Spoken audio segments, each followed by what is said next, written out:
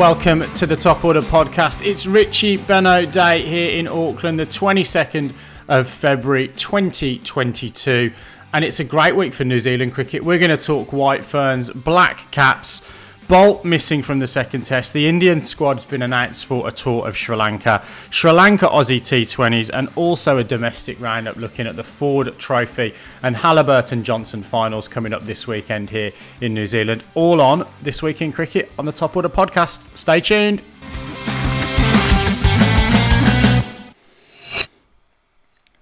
Well, Lippy and Raj, we've got to start really, Baldy and I, eating a little bit of humble pie. The reality is, of course, that we make these outlandish predictions for entertainment's sake more than anything else, but our predictions widely inaccurate. First test played down at Hagley, a resounding win for the Black Caps, and all the guys that we talked about being under pressure performed on the big stage. Yeah, we can't let you get away with things that easily. I think you actually... probably should give you some credit because I think you picked every single result possible from memory. And then you just turned on us and started attacking New Zealand instead. But no, look, it's obviously a fantastic result for New Zealand. I don't think any of us, even as confident as Raj was predicting 2-0, I don't think he can jump in and back himself up here, but I don't think he predicted a win in such a dominant fashion. I knew all along that was going to happen, to be honest. You had a team coming in from overseas who have spent some time in quarantine, lulling themselves into a false sense of security in the media, and then just getting it stuck straight up them by our bowlers on day one. So, a great result for me. I think the real story for me is the bowlers. I know we did talk a lot about the batting coming into this test series, but the bowlers really bowled well. I'll throw back to you, Lippy, but I really want to sort of highlight Southee and Henry for me, the mainstays. I think that Southee really bowled incredibly well on that first day without much luck. And then Henry just absolutely took a bag of wickets, didn't he? He was unplayable at times on that first day. What do you reckon? Oh, yeah. I mean, let's come back to Southee because I do have some notes on him as well because I completely agree. And, he's passed a few milestones. It hasn't been a great week in the record books for Sir Richard Hadlee this week, even down in his hometown of Christchurch. But Matt Henry, I mean, you think about his game and he broke so many records, and you can sum it up basically with the fact that batting, he batted for 68 balls, scored 58, didn't lose his own wicket. He bowled 156 balls. South Africa only scored 55 runs off him and he took 9 wickets. I mean, the difference between those two numbers show what a dominant performance he had. He's the first player to score 50 at number 11 and take 7 wickets in an innings, which I kind of think is a bit of a niche sort of stat. There's not that many people that have scored 50 at number 11 in Test cricket in general. But, third best innings figures for New Zealand, equal with Sir Richard at 7 for 23. Second highest score for a New Zealand number 11 behind Richard Collins. Third biggest innings victory for New Zealand, and the other two are against Zimbabwe. I think the thing is about Matt Henry that people kind of forget that he was actually man of the match in the previous test that he played before this. There was a lot, there's a lot of talk about, Matt Henry's always sort of someone who comes in off the sidelines and hasn't really performed at test level. But yeah, the last test he played at Birmingham against England in that test that we won over there, where same kind of thing happened. A whole bunch of players were rested or injured a little bit for the World Test Championship final. He comes in, wins man of the match. So yeah, it's just wonderful to see him get such a great result for all the years, I guess, that he's been backing up that brilliant trio and now quartet of quick fast bowlers for New Zealand. Yeah, what I liked about his performance as well is the plan that New Zealand had, that he opened the bowling. So quite often you'll find when, a seamer comes in and he's the 12th man or 13th man in your squad, you'll see them come in and maybe bowl sort of, first or second change and they just bump up one of the other guys. So whether that had been probably most likely Jameson, I guess, but really nice to see him get the new rock in Australian parlance, a ball in most other parts of the world, and perform so well with it. You alluded to it a little bit with the South African preparation, so New Zealand winning the toss and sticking in South Africa, who, look, let's make no bones about it, you're going to be underdone when you're not playing any warm-up cricket.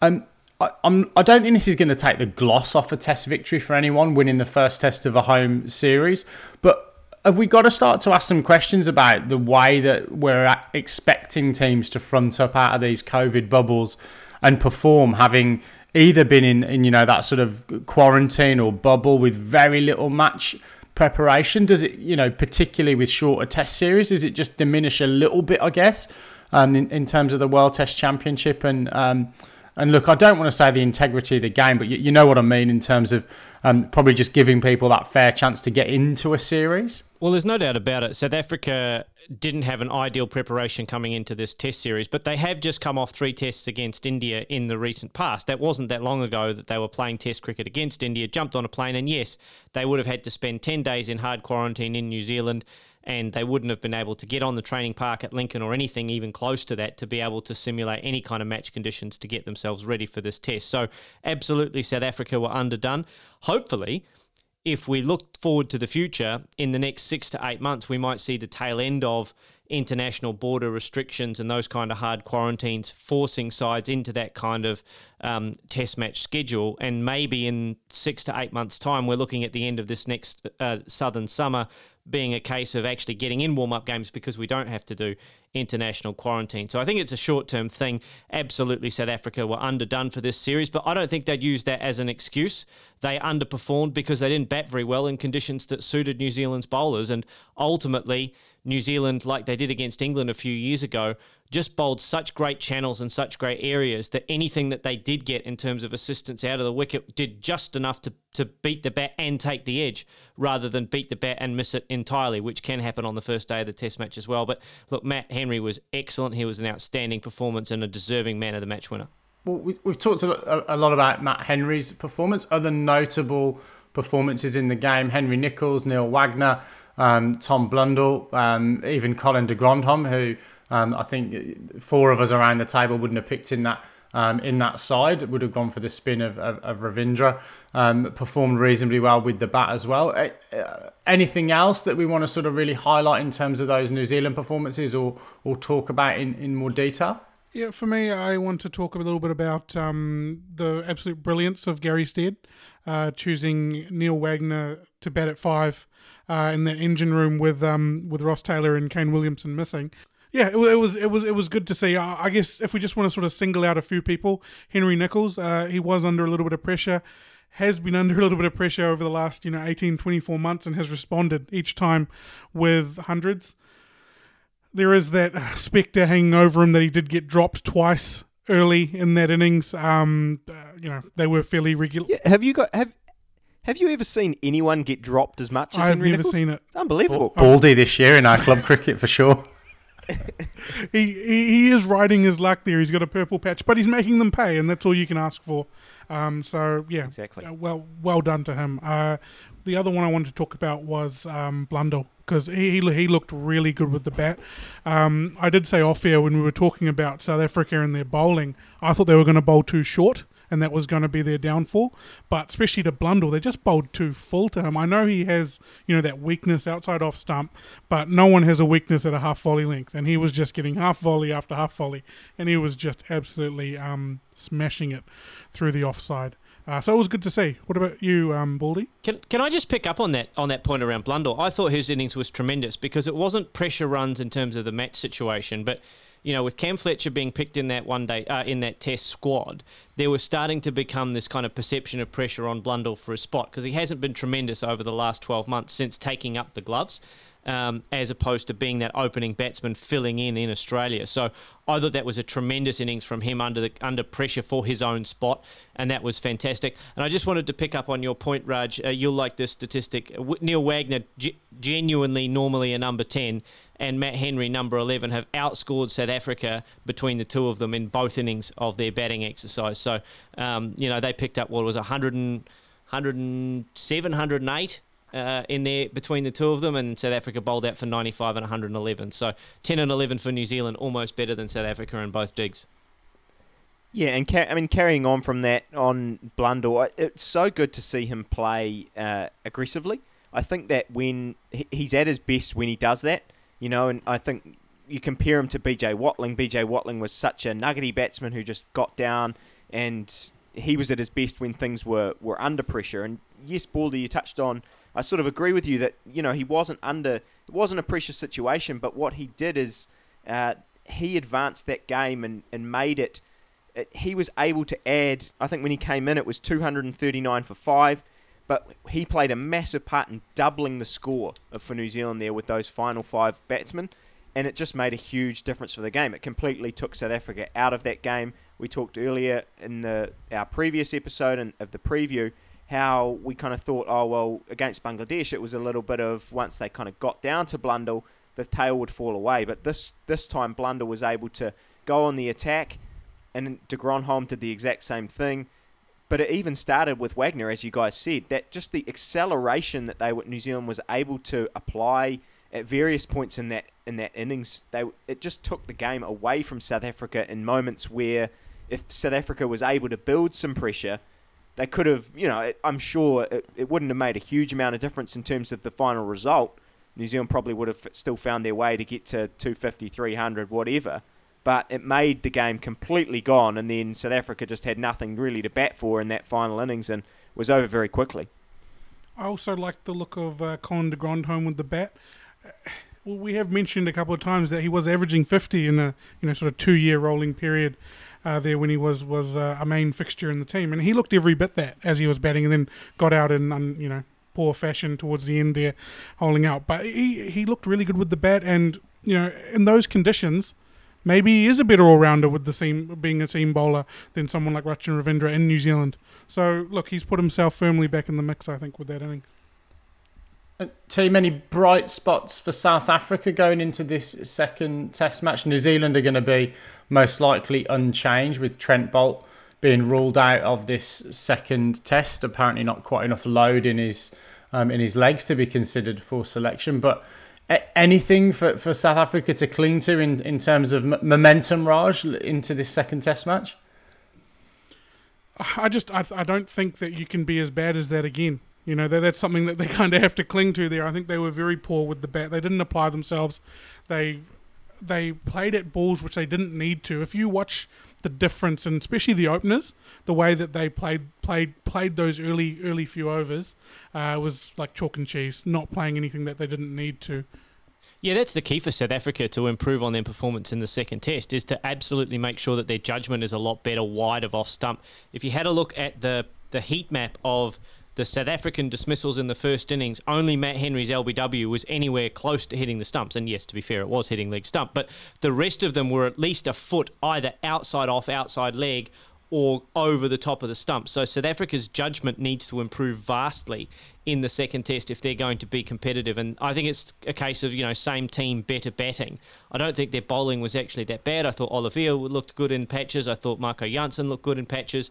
But they were able to give New Zealand dominance because they were on the back foot already. They only had 90 to play with in the first innings, so any kind of momentum New Zealand were able to build, South Africa couldn't wrest back the advantage. And they just need to take their catches. I think that they actually created a lot of chances, but they just let themselves down in the field. I think that they'll be much better going into the second test.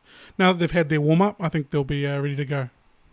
Yeah, and I mean, there's a chance that Lungi Ngidi comes back into their attack. He was ruled out. We sort of expected him to be in that side, and he was troubled by back spasms, so didn't play in that game. And you guys just touched on it there, that 13 of their wickets were caught, keeper and cordon, and you're not going to win that many games, I don't think, when that sort of thing's happening, because it does mean that you're pushing your hands out and you're playing probably at balls that you're not really supposed to be playing at. I mean, Raj, maybe the balls were just coming down too slow for Dean Elgar. He certainly had his hands out far further forward than he should have. And look, I mean, he's going to be a key wicket again, though, because some of those other players are out of form. I mean, you guys talked about maybe it's the same team that plays. I think, from the sounds of what Elgar is saying, I think Markram's in line to be dropped. I found a quote from Elgar today, and he said, I think they asked about Markram's, last 10 innings and he's out of form and stuff, and yeah, he averages 9.7 in his last 10 games. He's such a supremely talented player, but it's just not working out for him at Test level yet. And Elgar said it's not foreign that he's been struggling. I'm sure that the conversation will come up with the selectors.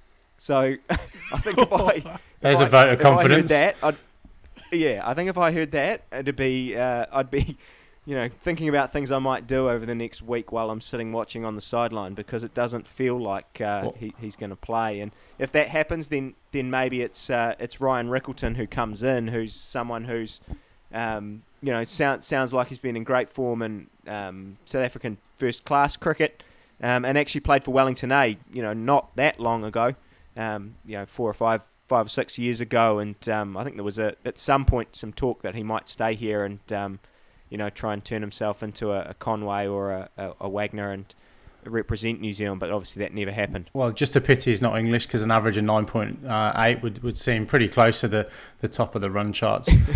Should we move on to the amazing Melia Kerr? She has, I guess, turned in yet another match-winning performance, an unbeaten 33 ball 60 odd. A couple of catches and then also wickets in India's chase as well. So the White Ferns marching on as well, Lippy.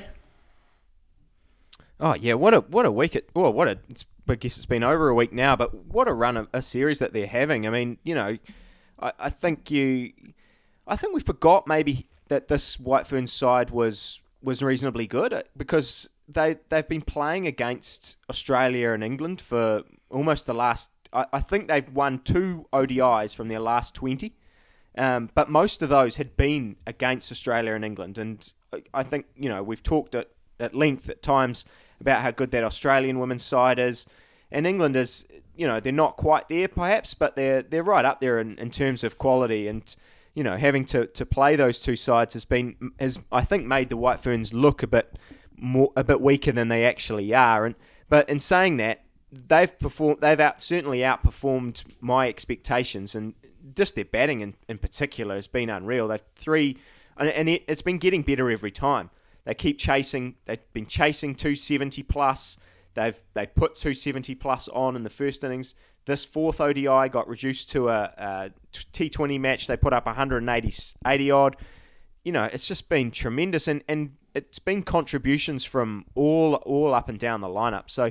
Yeah, very, very impressive. I mean, we won't go into it in too much detail. We're actually going to preview the Women's World Cup a little bit later on in the week with a special guest. So, but yeah, look forward to that, because it's going to be exciting, kind of talking about how well this White Ferns side is going. Just on the Indian side, Stu, they've obviously fallen to a reasonably hot New Zealand side at the moment. Where do you think that puts them in their preparation for the World Cup? Because they've had some good individual performances. I mean, today we saw the fastest ODI 50 for India for Rekha Ghosh. So 52 off 29 balls, fastest ODI 50 for India. Took a stunning catch from Amelia Kerr to get her out. There have been some good individual performances. They've put up 260, 270 against the White Ferns, but weren't able to get home. Have they fallen down the pecking order at the moment, or have they just run into a good side on their home soil, do you think? Look, I think it's hard to know. And I mean, because you don't really know the mindset of what India is using the series for in terms of their build-up. They've had players that have... they didn't all come through the quarantine together. A couple of their players took a little bit of extra time to get into the series. As you've mentioned, they've been in some excellent positions in the series. They've, I think in that third ODI, they were 100 for none after 13 overs. And, even on the New Zealand's batting lineup, they had New Zealand 14 for 2. Susie Bates was out. Sophie Devine was gone. They've been in great positions to win the game. It's just that they haven't then gone on and done it. And New Zealand's been able to wrestle back that advantage and kind of continue on and put themselves in the box seat. So, yeah, look, I don't know. I think they'll be disappointed. You don't expect to lose 4-0, or we've obviously got one more game to come, but they won't be happy. You want to go into a tournament trying to get your confidence up, and you don't do that by potentially getting whitewashed in a series. So I don't know. New Zealand's in particular is going to be hard to beat if they play as well as they have in this tournament, in this series so far. I think you're absolutely right. I think the biggest takeaway from me has been New Zealand's ability to get themselves out of trouble and win games that they were maybe not favourites to win, but games that they maybe weren't expected to win from the positions that India were in. So I think that's a massive takeaway for New Zealand. And look, England and Australia in particular, look out, because New Zealand are definitely on the rise. For India, I think this has been a massively disappointing series for their women's side. They'll be very disappointed with not getting across the line in games that they would expect to win from those positions. So, against a potential semi-final opponent, I feel like New Zealand has really got the upper hand against this Indian side, and it'll be really interesting to see what they can do in the World Cup should they come and meet each other again, because I think New Zealand just won't fear India now. They've chased down big scores, they've bowled them out for low scores, they've done it all really, and India, I think, would potentially go into that game maybe perhaps having a mental block against New Zealand. So big tick for the White Ferns for me. Lippy, let's move on to domestic scene here in New Zealand. We've got the Ford Trophy and Halliburton Johnson finals coming up this weekend. Weather permitting, what should we be looking out for? Yeah, well, let's stick with the women to start with in the Halliburton Johnson Shield. It's a repeat of the Super Smash final with the Blaze and Sparks, but it's been a weird competition for them because, for one, it's just been so hampered by rain. It's I think you look at all you have to do is look at the actual records of the two sides going into the finals. The Blaze are 5-0 in a 10-match competition, so they've had half their games rained out. Neither of these two sides have played a game since the 6th of February when the Blaze played the Sparks and won a rain-reduced game at that point that was reduced down to 33 overs. Both sides are going to be going in with a lot of their White Ferns players ruled out. On either side, you've got players who might have thought they had a case to be in the White Ferns squad, with Lee Kasparek on the Blaze side and Kate Ibrahim on the Sparks side. So, yeah, it's really hard to predict what's going to happen, but I think it shows that the dominance of those two sides this season. Last season we had the Magicians who were performing very strongly, but yeah, these two sides. I mean, the Blaze are looking to go through it. If they win, they're going to go through the whole season unbeaten. So that would be a tremendous effort if they go on and do that. And it's exciting, I suppose, in many ways that they're going in now with a lot of their White Ferns players unavailable. We're going to see what some of the younger players who were kind of in that squad actually didn't really get to, I suppose, take the starring roles in the Super Smash. They've got the opportunity to do so in this Halliburton Johnson final. And then I guess moving on to the Ford Trophy, it's just been a run fest over the last few weeks. We've had just really rapid hundreds from. We had Ross Taylor, who broke the record for the fastest ODI or Ford Trophy 100 in New Zealand, 49 balls. Glenn Phillips smashed 120 odd off 100 balls the other day. We had today Guptill and George Worker both scored hundreds for Auckland. I think Auckland's posted well over 350 in their last two games and kind of stormed into the final against CD. And as I just mentioned, Ross Taylor's been in great touch for them. So, you would expect it's going to be another sort of run fest in that game, and a lot of, quality New Zealand players are going to be in that match by the looks of things. And I suppose just to finish on the Ford Trophy stuff, it was Auckland versus Otago today, and actually saw the last games, domestic cricket, for a couple of, stalwarts of certainly the first-class game in New Zealand, and Neil Broom obviously played for... Well, and Anaru Kitchen also played, I believe, played a couple of T20s maybe for New Zealand at some point. So, yeah, both those two players, really put in a lot of years in first-class cricket, and Anaru Kitchen signed off with 100 today in the Ford Trophy. So, yeah, congratulations to both of them on their careers. We'll switch gears from domestic to international cricket. We've seen recently the England team being decimated as a result of the Ashes debacle, a losing side being ripped apart. But we're also seeing a winning side dismantled as well. The recent India squad to play at home versus Sri Lanka is going to have an unfamiliar feel with Riddiman Saha, Ajinkya Rahane, Pujara and Ishant Sharma all missing from that squad. What do we make of this, boys? So I think for a few of those guys, the writing's been on the wall for a while now. If you look at Rahane and Pujara, they've been struggling to score runs.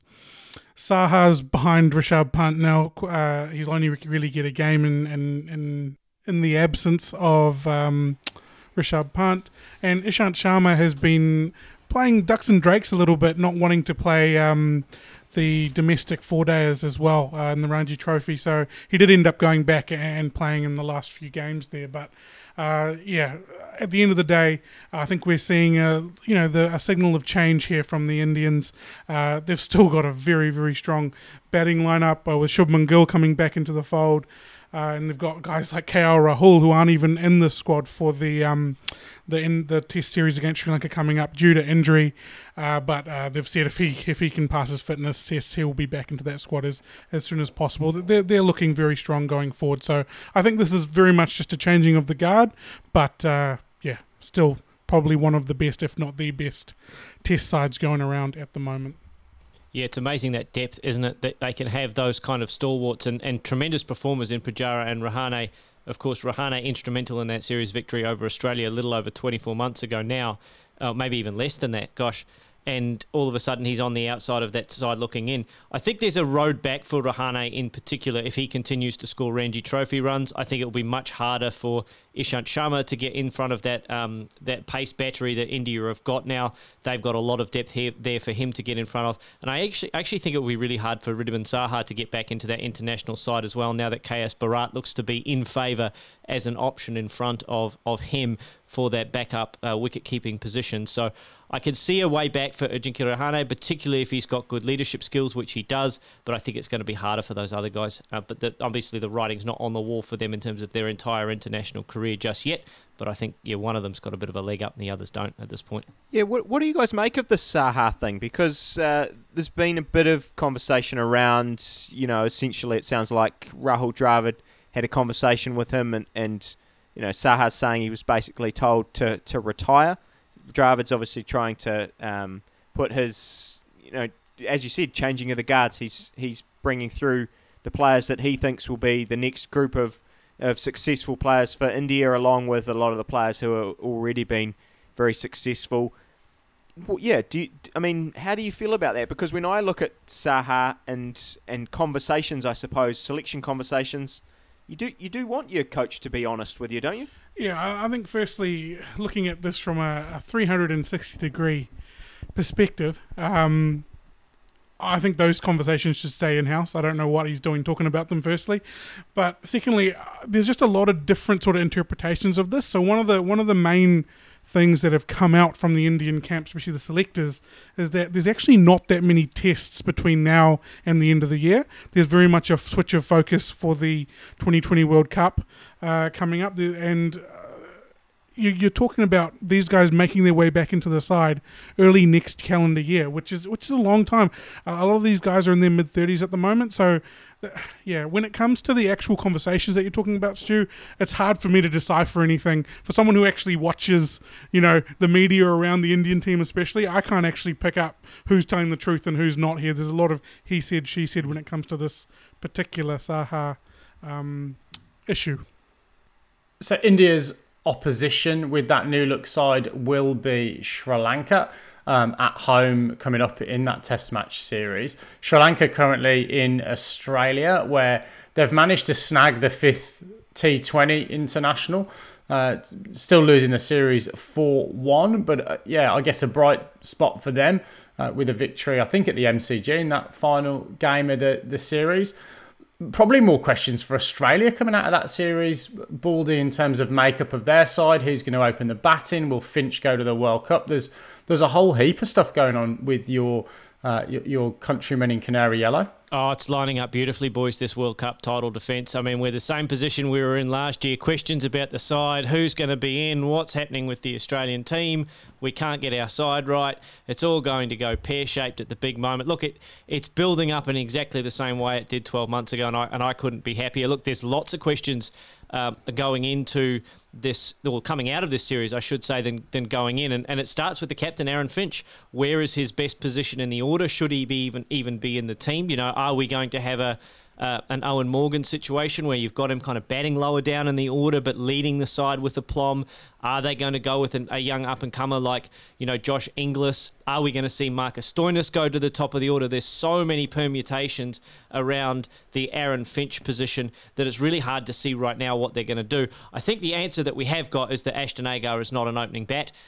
He was excellent with the ball, but he's not an opening batter. If Australia want Ashton Agar in that side, he's going to have to fit in with those other 4 bowlers, because we've got another 3 bowling options in our best 11 in Marsh, Maxwell and Marcus Stoinis. So I think you've got to go, okay, we're going to have 4 bowlers and these extra options. If they want Zampa and they want Agar, then they're going to have to pick 2 of Cummins, Stark and Hazelwood, which seems like a really difficult decision to leave one of those guys out. I think if you have to have all 3, then Cummins is going to have to bat at 7. That's half a spot too high.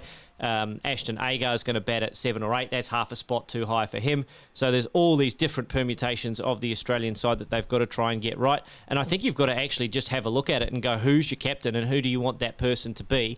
And then everything will fall into place around that. The other answer that I think we've got for that Australian side is that there might not actually be a place for Stephen Smith in our best 11 for the Australian cricket team moving forward in T20s. If you have a look at the best 11, you've probably got someone like Marsh, Maxwell and Stoinis in that engine room. You've got Matthew Wade in there, who's a good finisher, and I think he will keep a spot at number 6 regardless of whether or not he wears the gloves. So Inglis might come in as a keeper bat at the top of the order. You'd still keep Wade as a finisher. So some of those questions are starting to shape up in terms of the answers that we've got. I think the Australian selectors like Wade at 7, so they're going to have to figure out that bowling attack around Cummins, etc. I see you've left David Warner out there. Do you think that he is out of the reckoning, or you just somehow forgot to mention him in that list? Well, he didn't play in this series, I don't think, and he's a lock at the top of the order for me based on his performances in the World Cup last year. So he's obviously had some time off now after the Test series, etc., to relax and refresh and get ready for the next series coming up. He's absolutely a lock at the top of the order for me, no question. So the reason I ask is I'm not falling for this Australia's in a shambles sort of piece that's happening at the moment. I reckon 10, if not 11, out of your 11 are kind of locked in there with when you look at your bowlers, Hazelwood, Cummins, Stark, Zampa, and then you've got that top order that we talked about. I think that everyone's sort of locked in there. I feel like you're playing games with us here a little bit. I am trying to, absolutely. I'm trying to. But I think there is a genuine question over Finch's form at the moment, based on his recent performances. I think he got 35 in one of those matches, kind of a runner ball there. But they're kind of looking at him as whether or not he slots down the order. I think the only way that they would do that is if they had 4 bowlers, Finch at 4, that difficult spot where Smith is at the moment, and then they bring Inglis or Stoinis up to the top of the order to replace Finch at the pointy end of the order. And Baldy, if Finch does make way, either in the squad or during the course of the tournament, who gets the armband? Yeah, great question. Well, you can't give it to Warner, I don't think, based on what Cricket Australia have said about his leadership potential. He's or not potential, banned for life, isn't he? I think a leadership role. Yeah, I think he's sort of got the black mark across the name. If it's not Cummins as a 3-format captain, I would be tempted to go with someone like Mitchell Marsh. He's been an excellent performer. He's a lock to be in the side. He would probably play under all conditions in Australia. So maybe Mitchell Marsh is a candidate. I think all the other guys would be potential to come and go in the side. Someone like Hazelwood might be rotated out for a Kane Richardson or a Jai Richardson, someone like that. So I would be tempted to go with maybe Mitchell Marsh in that scenario. And look, we might talk a bit more in depth next week about this Australia-Pakistan tour, but they've named the white ball side today, and a few sort of key names missing from that. Those I don't think those seamers are there, and also Warner missing. A lot of chat is that it's due to the IPL, because basically the IPL is set to begin potentially at the end of March, and that Pakistan tour doesn't finish until I think the start of April. What do we make of all of this? Because it's going to be another sort of club versus country kind of thing, because New Zealand's in the same situation. I mean, we've got the Netherlands ODIs against, are going to clash. I think they're all around the end of March, start of April as well. And then even on the flip side of that, at the end of the IPL, which is scheduled not to end, I think, until the end of May, it's potentially going to clash for New Zealand with the start of their test tour to England. And I mean, I cannot see any scenario where those guys miss a World Test Championship test, the likes of Conway and Williamson and such key players like that. But you also sort of can't see them leaving the IPL early if their team's in the semis and the finals. So, yeah, I mean, what do we make of it? I suppose from an Aussie perspective and from a New Zealand perspective. Yeah, I don't mind that side that they've selected to go to Pakistan to play white ball cricket, because I think if we're going to think of a bolter coming into that Australian side for the World Cup title defence,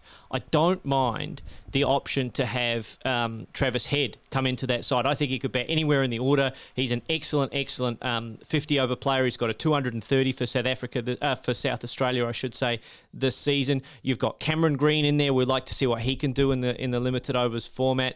You've got Inglis in there as a potential bolter, or not bolter, but a guy looking to play for that Australian side. And also Ben McDermott, who's looking to avenge a pretty poor series with the bat at the top of the order against Sri Lanka just gone. So there's plenty of guys on the cusp of that Australian World Cup title defence that are going to get a go, and I really like the squad that they've put together.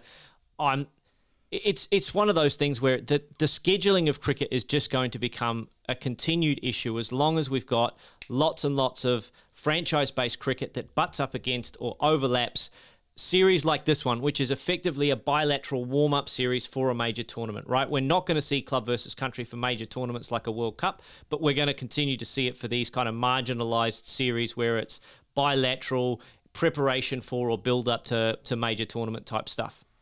And look, it's great for talking points as well, isn't it, when we're leading into these tournaments, because you are compromised in terms of the sides that you pick. Someone like a Josh Inglis who goes on this trip, and I think there's one T20 on the trip, isn't he? So he's likely to get maybe a go with the gloves, which he didn't in this 5-test series. If he has a decent series, then there's potentially a question around that, that World Cup spot, isn't there? And the same probably with a number of others that you will think of that will get those opportunities in those tours, which you've got to say, that they can't be called sort of alternative tours or minor tours anymore. It's a reality that teams are going to have to blend their teams and their selection to meet the scheduling requirements that are happening at the moment, and still allow the players that lack of bubble fatigue, if that's the right way to put it, and also the ability to play in the big money tournaments as well. I don't mind the resting of players towards the end. They've had a long summer, completely dominating England earlier in the summer, and then obviously taking Sri Lanka down here in the last couple of weeks. But I have no problem with that. When it comes to New Zealand, this is actually a situation where we haven't been faced with before, where we've got such a large number of people in the IPL who are part of our test contingent. I think there is something contractually that they have to play for New Zealand, but I don't think it'll come to that. I think if you have leaders over there like Kane Williamson, I can't see him choosing to play IPL over playing a test series in England. I think the leadership will kind of shine through there, so I'm hoping that happens. Like I said, I don't like this whole discussion around choosing between your country and club. I don't think it's a decision for me. I don't think it's a decision for any of us on this call. We wouldn't make that decision. We would always take that test. But it's definitely a situation that we haven't come across before in New Zealand anyway. Well, and it's because of this, and I think the quarantine, as you guys have sort of touched on earlier, that's having a big role in this, isn't it? Because you've got to leave these places. It's not a matter of that you can just go anymore. You're sort of having to finish your tournament a little bit early to do your requirements. But actually, perhaps in Britain, they might not need to do that now with the England dropping all their regulations. So we'll see. And I mean, those IPL things the dates haven't actually been confirmed, I don't think, at this point. But yeah, the speculation is that it'll be very close to the start of that test series. And yeah, like you say, it's something New Zealand's never had to deal with before. Raj, just before we finish up, I know you had a few other things you wanted to say about the Sri Lankans and their effort in this series. Yeah, I was very impressed with Sri Lanka in this series. I mean, unfortunately, they didn't they were let down a lot with their batting when it came to actually competing with Australia, but they did win that last match, and they took that super over in the second T20, I believe, as well. So they did show glimpses, but really their batting let them down in in a big way. They need to change that approach to how they're batting on Australian wickets. If you listen to the commentators, they're actually quite apt, but they just need to be better on the back foot. And guys like Chandimal, Kusal Mendis, who was out for a while, Asalanka really need to step up and start to help guys like Nissanka, who looked really good at times during that series. The other thing that really excited me was the Sri Lankans bowlers, their fast bowlers especially. Chameera and Kumara were lightning quick. I think Chameera got up to that 146 sort of K mark or range, so that's very exciting going forward. But I think that they're going to have a really good World Cup. I think they would have learnt a lot from it, and they'll take it through to the World Cup. Yeah, they're going to be an exciting side at that World Cup for sure. We sort of didn't really touch on it last week that, we were excited about Hasaranga and then didn't talk about the fact that he, I think on the same day, got COVID and was ruled out for that series. But yeah, the spinners that they've got, I'm a huge fan of what they can bring, and if they can continue that core and build that young player base over this next sort of 9 months or whatever it is until that World Cup, it's going to be really fun to watch them. Yeah, I think they're going to be a much, much better side in Australia than they were in the UAE. They've got those two spinners, Theekshana and Hasaranga de Silva. They're going to be excellent. As you said, Raj, the two quicks in Kumara and Chameera are excellent as well. And they're going to actually benefit those bowlers from having bigger fields to bowl to rather than the small fields in the UAE. They miss a little bit and they're going to get the tap, particularly the spinners. So I think they're going to be a huge, huge influence in that Australian conditions for the T20 World Cup. Just as far as their batting goes, I think they hit on the formula on the head in that last match, having Kusal Mendis open the batting with Pathum Nissanka. Those two guys look a good opening combination, and then you've got Asalanka, you've got those other guys coming in, Shananka, the captain, at the bottom of the innings trying to finish along with Karunaratne. So there's a lot to like about that fifth T20 lineup, and I know it's the only one they won, but that batting lineup to me looks like a much better balanced batting lineup to go into that T20 World Cup in Australia. Well, team, that probably just wraps up this episode of the Top Order podcast. A real journey around the world of cricket this week. We've covered lots and lots. There's lots and lots more to come as well in terms of cricket hitting your TVs and your airwaves as well. So please do stay tuned to the feed for news, views, and as Lippy mentioned, interviews coming up in a preview to that Women's World Cup. But for now, it's good night and God bless from us all here in Auckland. We'll see you soon. Stay tuned.